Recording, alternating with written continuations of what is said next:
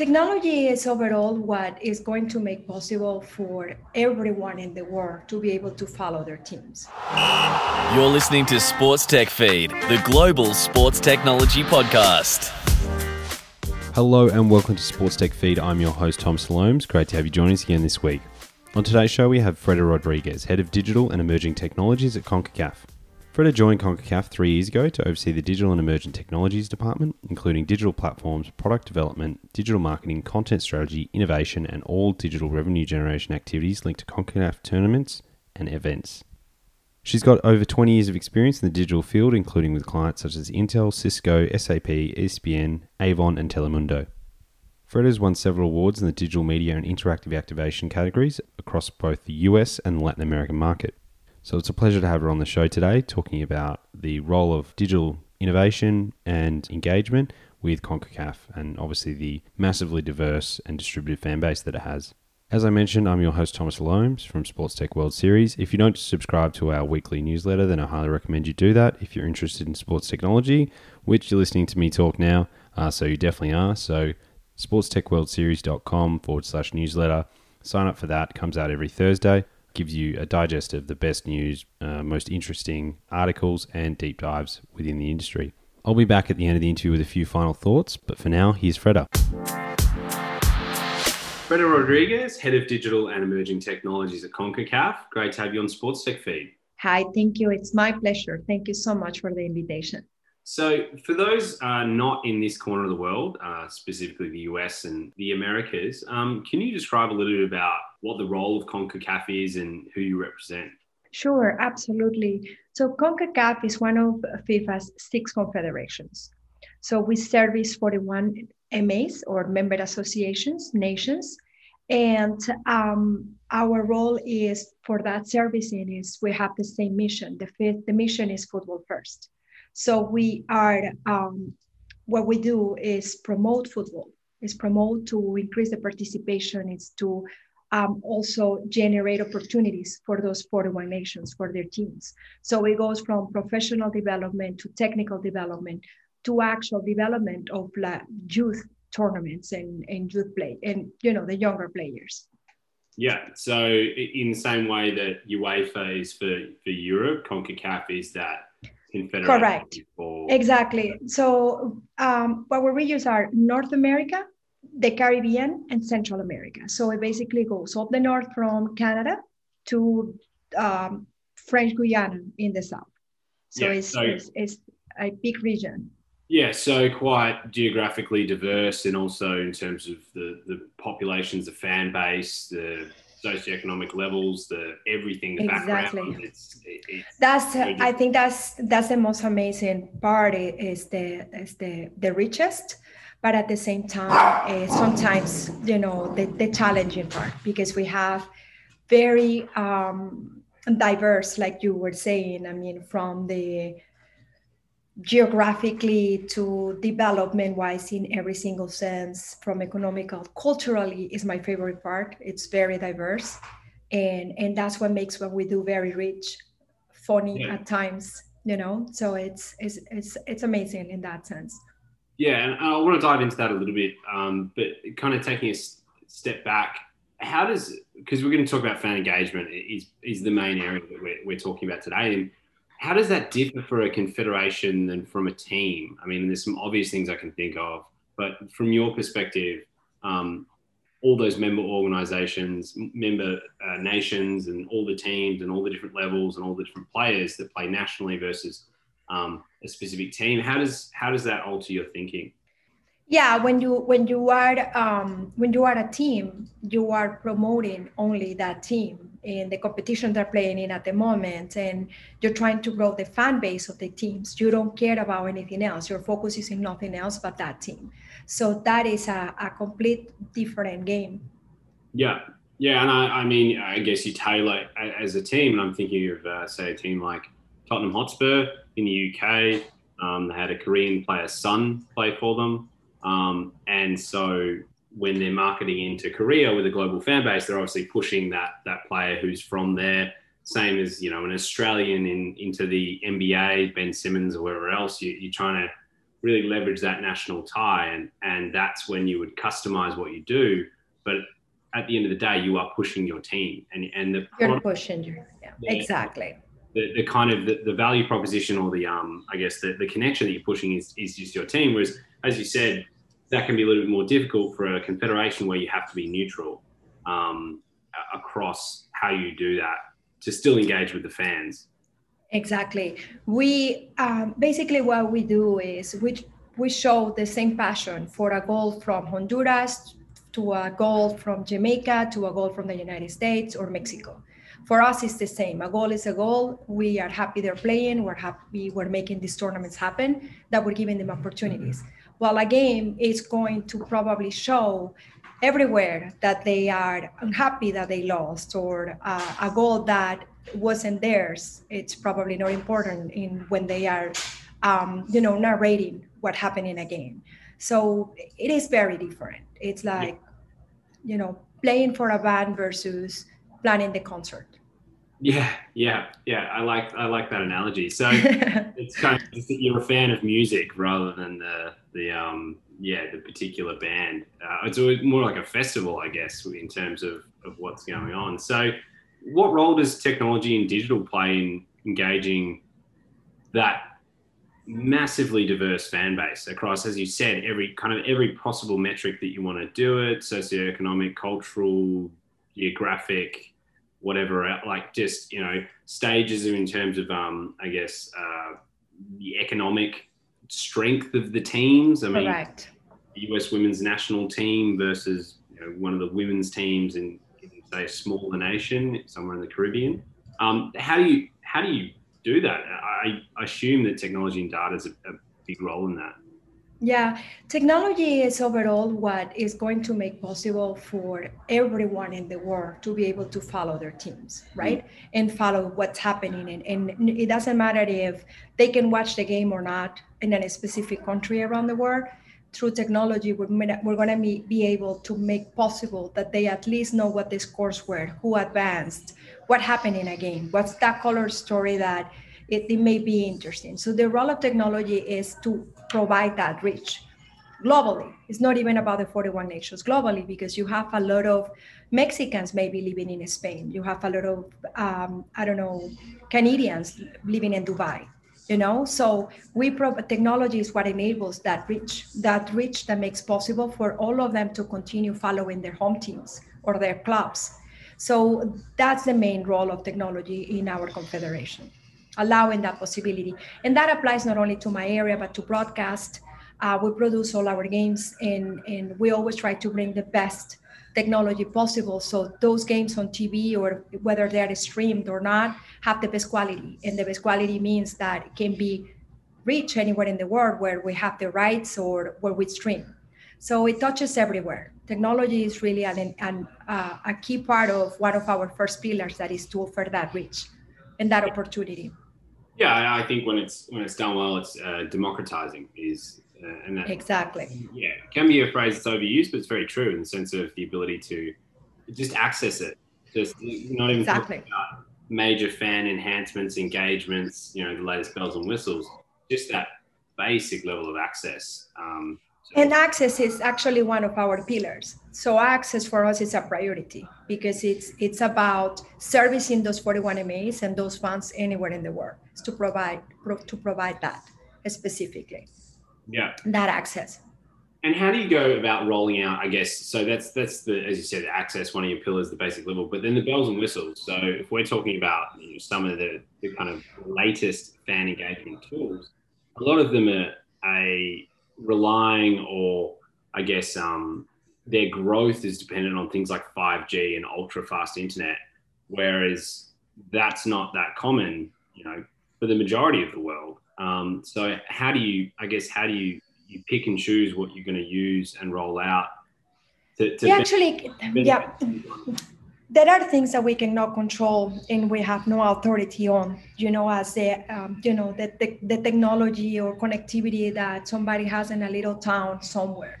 What we try to do, and I think we touched on this before in our prior conversation, is that's why we provide an opportunity for everyone to access these games or these events or any content that we do in every single possible way. If it's YouTube, it's Facebook, it's streaming to our website, it's streaming to our app, it's TV, public TV, cable TV, pay-per-view, whatever opportunity we have to, again, give that access. So that's the most that we can do.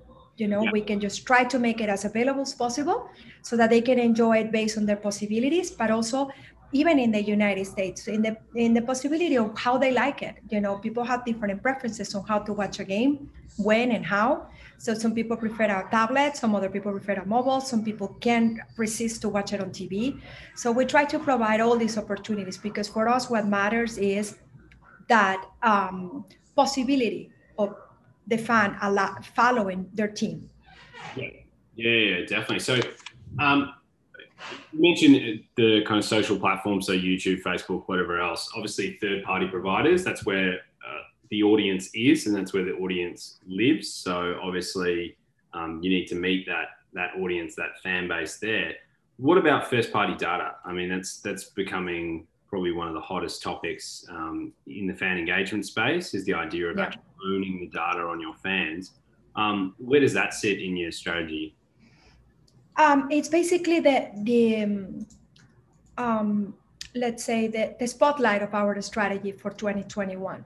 We just launched a new website. We are launching a Roku app, so for connected TV. We have our app that also has streaming capabilities. And yes, we're continually going to be supporting, and it's specifically because of that. We want the fan to watch it anywhere. But if we can drive them to our own and operated platforms, that's what we're going to do, and that is going to be the focus. But not by limiting, the other channels to have that access to those streams, but actually to capturing this data better to understand and optimize the content they like and their preferences. So what we're trying to do is, with different partnerships with DMPs and all these technologies, trying to understand better our audiences, how they behave, what is that they like. No personal data, it's important. What we really want is to understand if they go into the website, what is that they really want to see? What is that they spend more time? What are the articles that resonated the most? And then in different aspects, when it comes to different groups, women versus men, youth versus an older generation, what is that they like? What are we trying to tell them? How do we tell them better? So that's basically the focus on us, leveraging better our first party data. Which comes back to the point earlier about when you have such a diverse fan base, knowing more about them is incredibly important, and to be able to personalize that down. Exactly.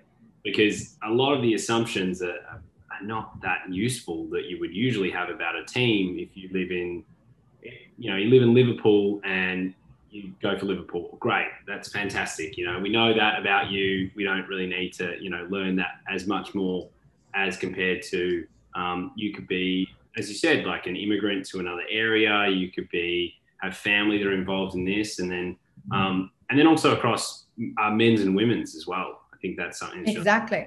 Is just the assumption that women will just watch women's sports, men will just watch men's sports is completely false. That is absurd. The US women's national team, their jersey in 2018 or 2019 was the highest selling soccer jersey, outsold the men's, outsold, Barcelona's, outsold all that kind of stuff. So it's the kind of strength and support that people have for women's sport is reflected in the kind of the connection they have to it. So absolutely.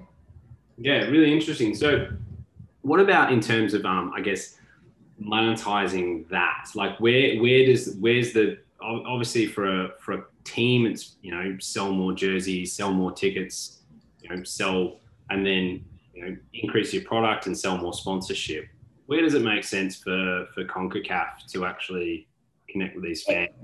It is exactly the same, through that first party data in growing our fan base is our biggest currency. It's our biggest currency for ratings because it's our biggest currency for ticket sales, for merchandise, and for our sponsors. So basically we have a strong commitment to put the fan first and give them the engagement and the experiences that they want to have and that they enjoy the most. to live as much as possible what football is all about. But at the same time, this is something that we leverage to offer more value to all our partners. And those are our broadcasters, those are our sponsors and of that, because the more affinity we create with a fan, the more loyalty we're going to have. And that's the only thing that we can actually guarantee to all these stakeholders. So for us, fans are the most important. The first thing, for us is to bring that engagement to them. But at the same time, we know that if it's well done, it's only going to generate revenue. Yeah. And how does it work with, because again, kind of analogizing to teams, you have in season, off season, when they're playing, when they have a bit of a break, and then when they're going into training, and then correct, and then season. CONCACAF doesn't run to that. So no. Yeah, can you explain kind of what it looks like in terms of when tournaments are, and this is just maybe at the top level, because obviously you've got lots of other things going on in terms of youth programs and things like that all the time. But what does that actually look like? Well, it's a never-ending season. Yeah. Because what we have is we have national team competitions, we have clubs competitions, and then we have to split those. For example, those club competitions based on their, kind of in per region or the development of those specific clubs. So we may have a CONCACAF Champions League during the February to May. And then once that ends, and that participates a lot of teams from Central America, from North America, Canada, MLS, from the US, all these clubs. But then we're also going to start just in a few days, we're going to start another club tournament that is for the Caribbean. Yeah. We also just finished a tournament for futsal. We are going to start beach soccer next Monday. And then towards the end of the year, we're going to have other national tournaments. We have right now coming in the most important tournaments that we have in terms of, the commercially, in the sense of that they're the most popular. Mm-hmm. That is Gold Cup, that happens every 2 years. So Gold Cup starts on July 10th. It is my birthday, by the way. Happy birthday. And also coming to Austin FC Austin. Yes. Stadium. So we're very excited for that in this next. That's awesome. That's great to hear that. Yeah, we're excited about Austin and playing in Austin. It's an amazing stadium. I haven't been, but I heard it's an amazing venue. So we're very excited about that. And then we have the women's competition. We have the Women Olympic qualifiers last year in February, right before the pandemic, and we only just ended the Men Olympic qualifiers. So with CONCACAF, it's to finish a tournament and you are already preparing for the next one. Yeah, which just is one after the other one. Which as we're kind of, is the theme that's emerging from this conversation, is that it's very unique in the sense of there's no off season for you, but then also the fans, that comes in ebbs and flows for them, because their team might not be exactly competing in one of the various tournaments, or it might be their national squad is competing, and then their say MLS club or whatever it is, correct, in a tournament. So which goes back to knowing what people actually want, like how can you serve that up, because otherwise it's just it's drinking from a fire hose of content. It's just going, well, here's something from the Caribbean qualifiers for something, and then someone who's a Seattle Sounders, freezing up in Seattle, just goes, that's not for me. It's exactly. Exactly. So that's why for us there is no seasonality, because we have to continuously promote our games and create content and do the coverage. We do the minute-by-minute coverage of almost all our tournaments. We produce almost all our tournaments. So for us, there is not a season, but you're right. I mean, a fan, I come to learn that there are actually club fans that actually don't follow that much a national competition or the national team. They're very into the clubs, into their club. And it is It's amazing to see how, how much passion and loyalty they have for that club. While there are other, and we see it even per region, while they are a region that is super into engaged when their national team, but they don't really follow maybe some of their club's competitions. So yeah, it changes, but for us, nothing changes. The amount of work and the amount of dedication and the plans that we have to do cover all of them. Yeah. So, I mean, how is it, where's it going? How's it getting better? Because the obvious answer is with digital and data to the point that we're at now is just the ability to gather first party data and personalize experiences to a fan based on who they are as an individual. So where does it go from here? Does it just get better and better and better in terms of what you know about these fans? Or is it more you can capture more people in the sense of, you start to get more and more first party data on more of your fan base, or a combination of them? It is a combination, I will think. I think our KPI is always going to be to grow that fan base, right? We need to grow that fan base because it's important for the teams, it's important for the following, it's important for us commercially. But at the same time, we want to get to learn and understand them better so that we can provide better content and better opportunities and better experiences. So it's going to go hand in hand. As we grow, we hope to learn more, and we are hoping to create, mapping better our audiences and understand, like when we launched our CONCACAF W Instagram channel, that was in 2018, towards the end of 2018. I could tell you that we knew very little about the fan of women's football. And through Instagram and their reactions and the content they resonate, we knew the fan that goes to the stadium. We knew how the fan follow their team and things like that. But very insightful information has been amazing through all this content, especially the behind the scenes content, those that the fans don't see on the screen or during the 90 minutes, getting those very intimate interviews with some of these women, players, referees, or ex-players even, and understanding what is that women want from women's football. It's beyond the 90 minutes. They want a connection, they want to understand, they want to belong. So it is amazing what you learn about that and how you then make a decision between, okay, I'm going to focus my content plan on this type of content versus this type of content. The same woman that follows, in our CONCACAF W Instagram may behave completely different when they're following a male national team competition. It's a completely different environment for them, and they're following that for very different reasons. So it's amazing all the things that you can learn. That's why I'm looking forward, and we have worked very hard into increasing the investment in our technology to get access to that first party data that give us true insights. Yeah, I understand that. I mean, that is the benefit of social as well, is even just on a surface level, is understanding, well, what engages with people, what doesn't, what performs, what doesn't, and then correct. And then being able to use that to go, well, if this is the best performing content it's in addition to the game, is maybe we put that on our platforms, and that's the way to correct. drive people to the first party owned and operated platforms. Exactly. And remember that now it's not one screen, it's second screen, it's a third screen, right? That they find. If you give them a fourth screen, they're going to be watching the fourth screen. So basically, that's what we're trying to do. We're trying to understand what kind of content goes into that second screen, into that third screen, to keep them more engaged, to bring more, to extend more of that experience. For Gold Cup, for example, we're going to have live shows.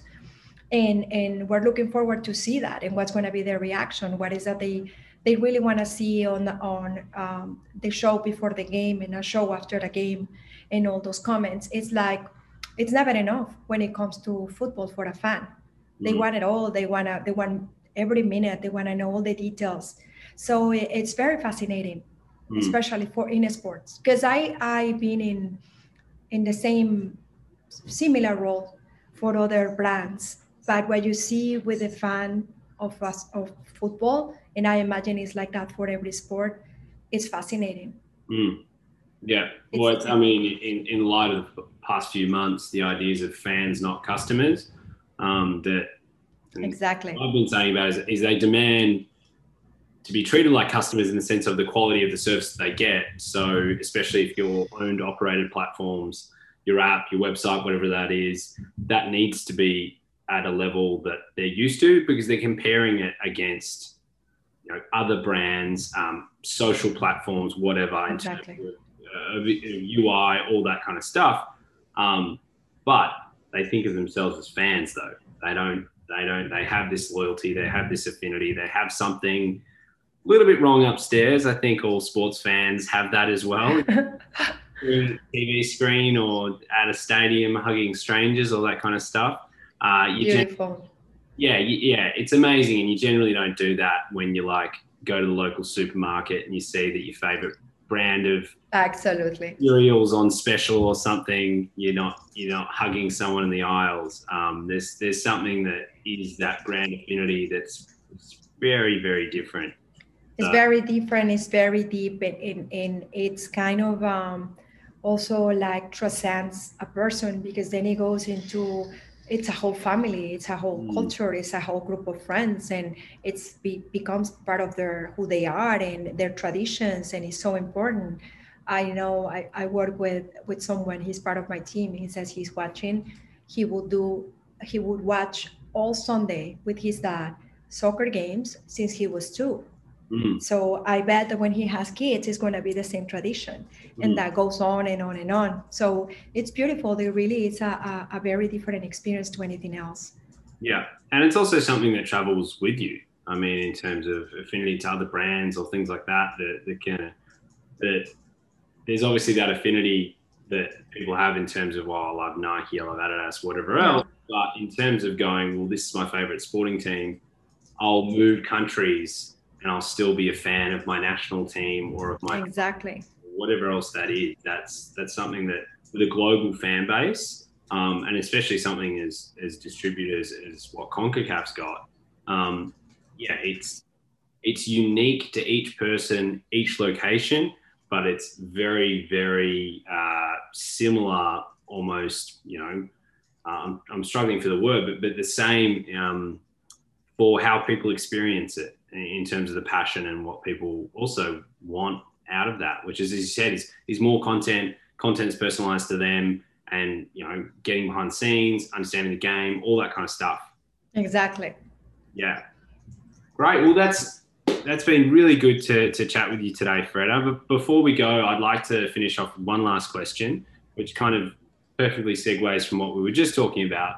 And what is your favorite sporting moment of all time? What is my favorite sporting moment of all time? So can be something that you've experienced in person, something you've watched on TV, can be from when you were a kid, can be, you know, it can be last week, it can be whenever it is. Doesn't have to be anything to do with CONCACAF, but... No, of course. But I would tell you that I think one of the most amazing moments has been when Christine Sinclair made the goal last year that made her the worldwide record with more goal scores in lifetime for male and women. Yeah. It's not just for around women's football. It's in the world. That was very amazing and very touching. It was an amazing experience to see that and to be able to actually cover that moment. Yeah. And we have leveraged that moment as much as we can, because it's historical. It's amazing, very touching. Yeah. I would say that has been the most impactful moment for me. Awesome. All right. Well, thank you so much for sharing that, and thanks again for your time. And looking forward to hopefully going to one of the games in Austin. I think it's going to be one of the hottest tickets in town. The US women's team is playing Q2 Stadium this year as well. So again. Oh, that's great. Yeah, I think maybe I'll make it as far as the forecourt outside and have a drink and watch it on the screen. But yeah, definitely looking forward to that, and also following along with everything that's happening with CONCACAF going forwards. Thank you, Thomas. Thank you so much for the invitation. This was fun. And yes, I hope that you can enjoy all the games and that you get to go to one of them in Austin. It should be pretty fun for you too. But if I don't, I've got the app and I've got the website to get coverage on.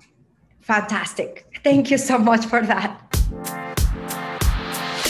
There you have it. That was Freda Rodriguez, Head of Digital and Emerging Technologies at CONCACAF. As I said at the outset of the show, really interesting how they engage that diverse and distributed fan base.